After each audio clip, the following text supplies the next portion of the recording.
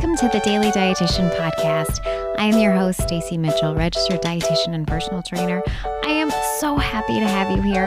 My goal for this podcast is to break down the latest health topics and help clear the clutter in the messy world of nutrition and fitness. We hope to inspire, educate, and entertain all things wellness. We cut the baloney of the food shaming and focus on making healthy habits that work for you. Join us as we talk with experts in their fields on how to feel our best in our own body and mind. Hey there, thank you for joining me this week for a quick solo episode. Today, I want to talk about self-care. How do you define self-care?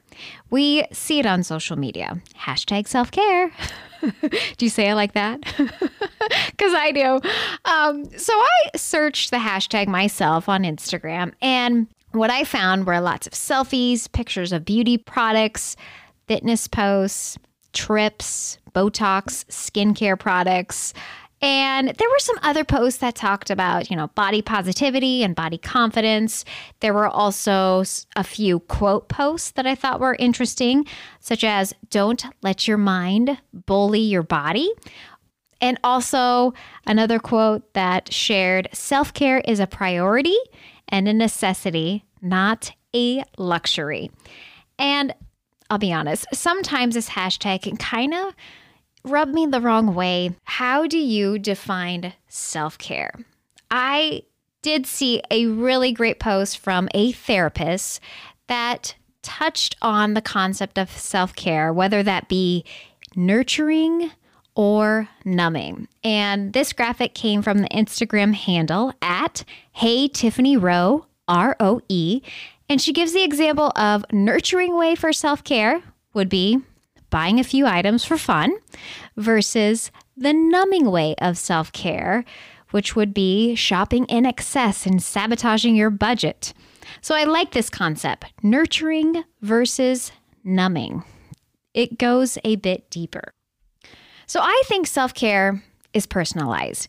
It is what is important to one person may not be important to another.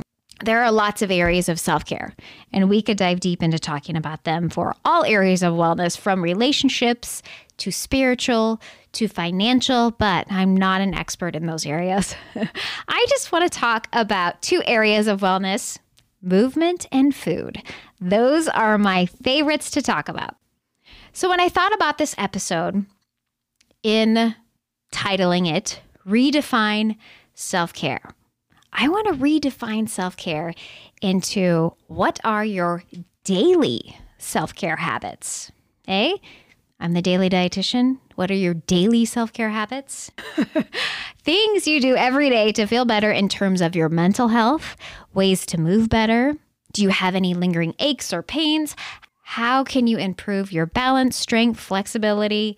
Also, how do you provide nutrient-dense foods? The foods that benefit our bodies within our daily processes, plus ward off any sicknesses, decrease risk for heart disease, cancers, diabetes, and so many others. Nutrient-dense foods are just one part of the daily self-care.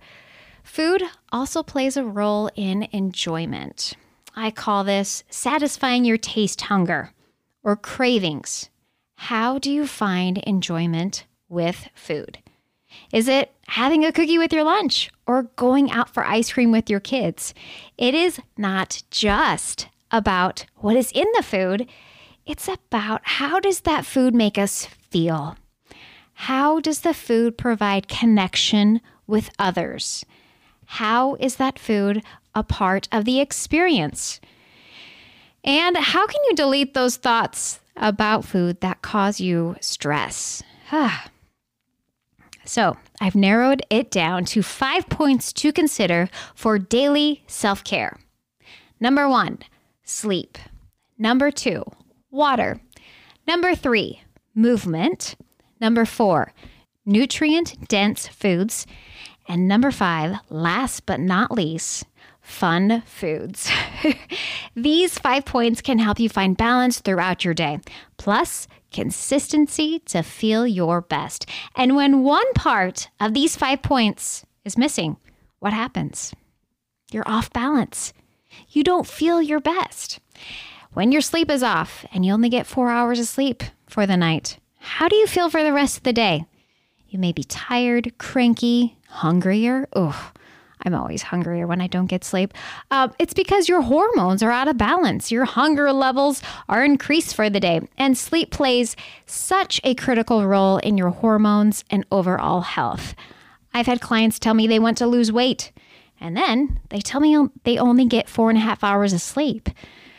It's not going to work. Sleep lays the foundation for your day and overall health. And make note, naps. Naps are important of daily self-care. Naps can boost your mood, reset the day's outlook, and clear those roller coaster of food cravings.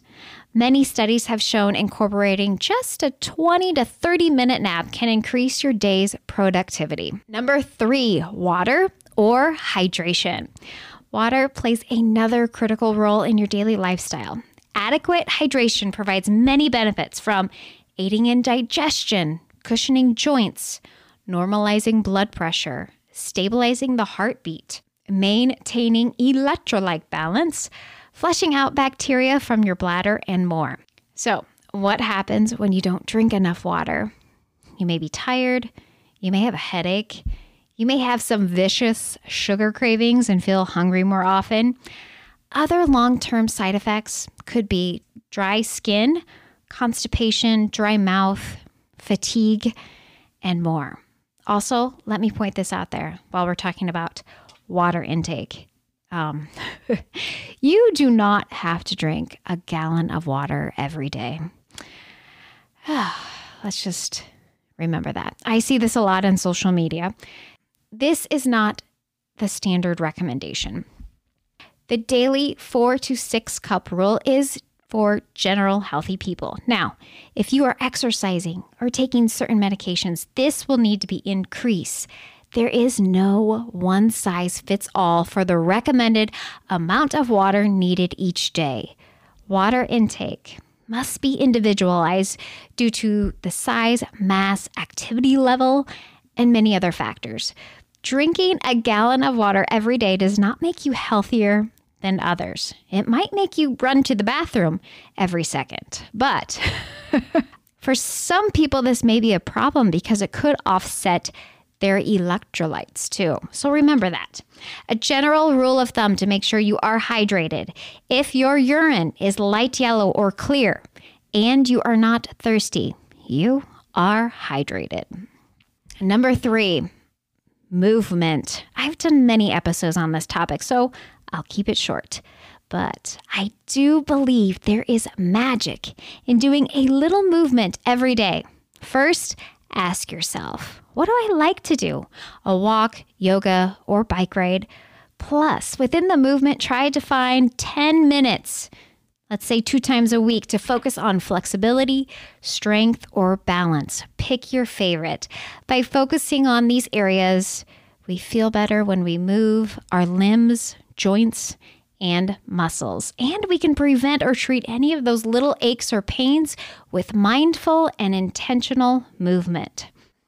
And number 4, nutrient-dense foods. I like to say colors, proteins, healthy fats, and fiber, or CPHFF. Is that catchy? Not really. So CPHFF. It's too many letters to remember. Sorry about that. But what I mean by this is half your plate colors, 1/4 of it protein, and 1/4 of it fiber, and healthy fat in between. That usually amounts to 1 to 3 teaspoons per meal. But we don't have to get too technical on that. It's all about building a base of foods that fuel us, that prevent certain diseases to help us feel better. And when we fall in love with our favorite nutrient-dense foods, my friends, that's when it becomes consistent. And number 5, last but not least, fun foods. This involves anything that may not be packed full of healthy nutrients, but the foods we crave, the foods we connect with others, the foods we enjoy. Fun foods are part of daily self-care because we practice, what's the magic word? Balance. As we build a stable relationship with all foods, Our fun foods are the foods we look forward to, we relax with, and we celebrate with. Food is fun. Sometimes we forget about that. It doesn't have to be an entire bag of cookies, but we can balance out the cookies with a nutrient-dense meal. And you know what cycle this stops? The restriction cycle. That cycle of telling ourselves we can't have it, but deep down, we just really, really want it. So in review, I always like to point this out, 5 daily self-care: sleep, water, movement, nutrient-dense foods, and fun foods. So take some time, let this sink in for our 5 daily self-care practices. I think we need to start a hashtag, like #daily self-care. I don't know why I say it like that. But if you post about your sleep, hydration, movement, nutrition, and fun foods, please tag me. I want to see your best practices for your #daily self-care. I'm such a nerd. I'm sorry about that. But that is a wrap, my friends. Thank you for taking this time with me this week. I really appreciate you being here. And we will see you back on the Daily Dietitian Podcast.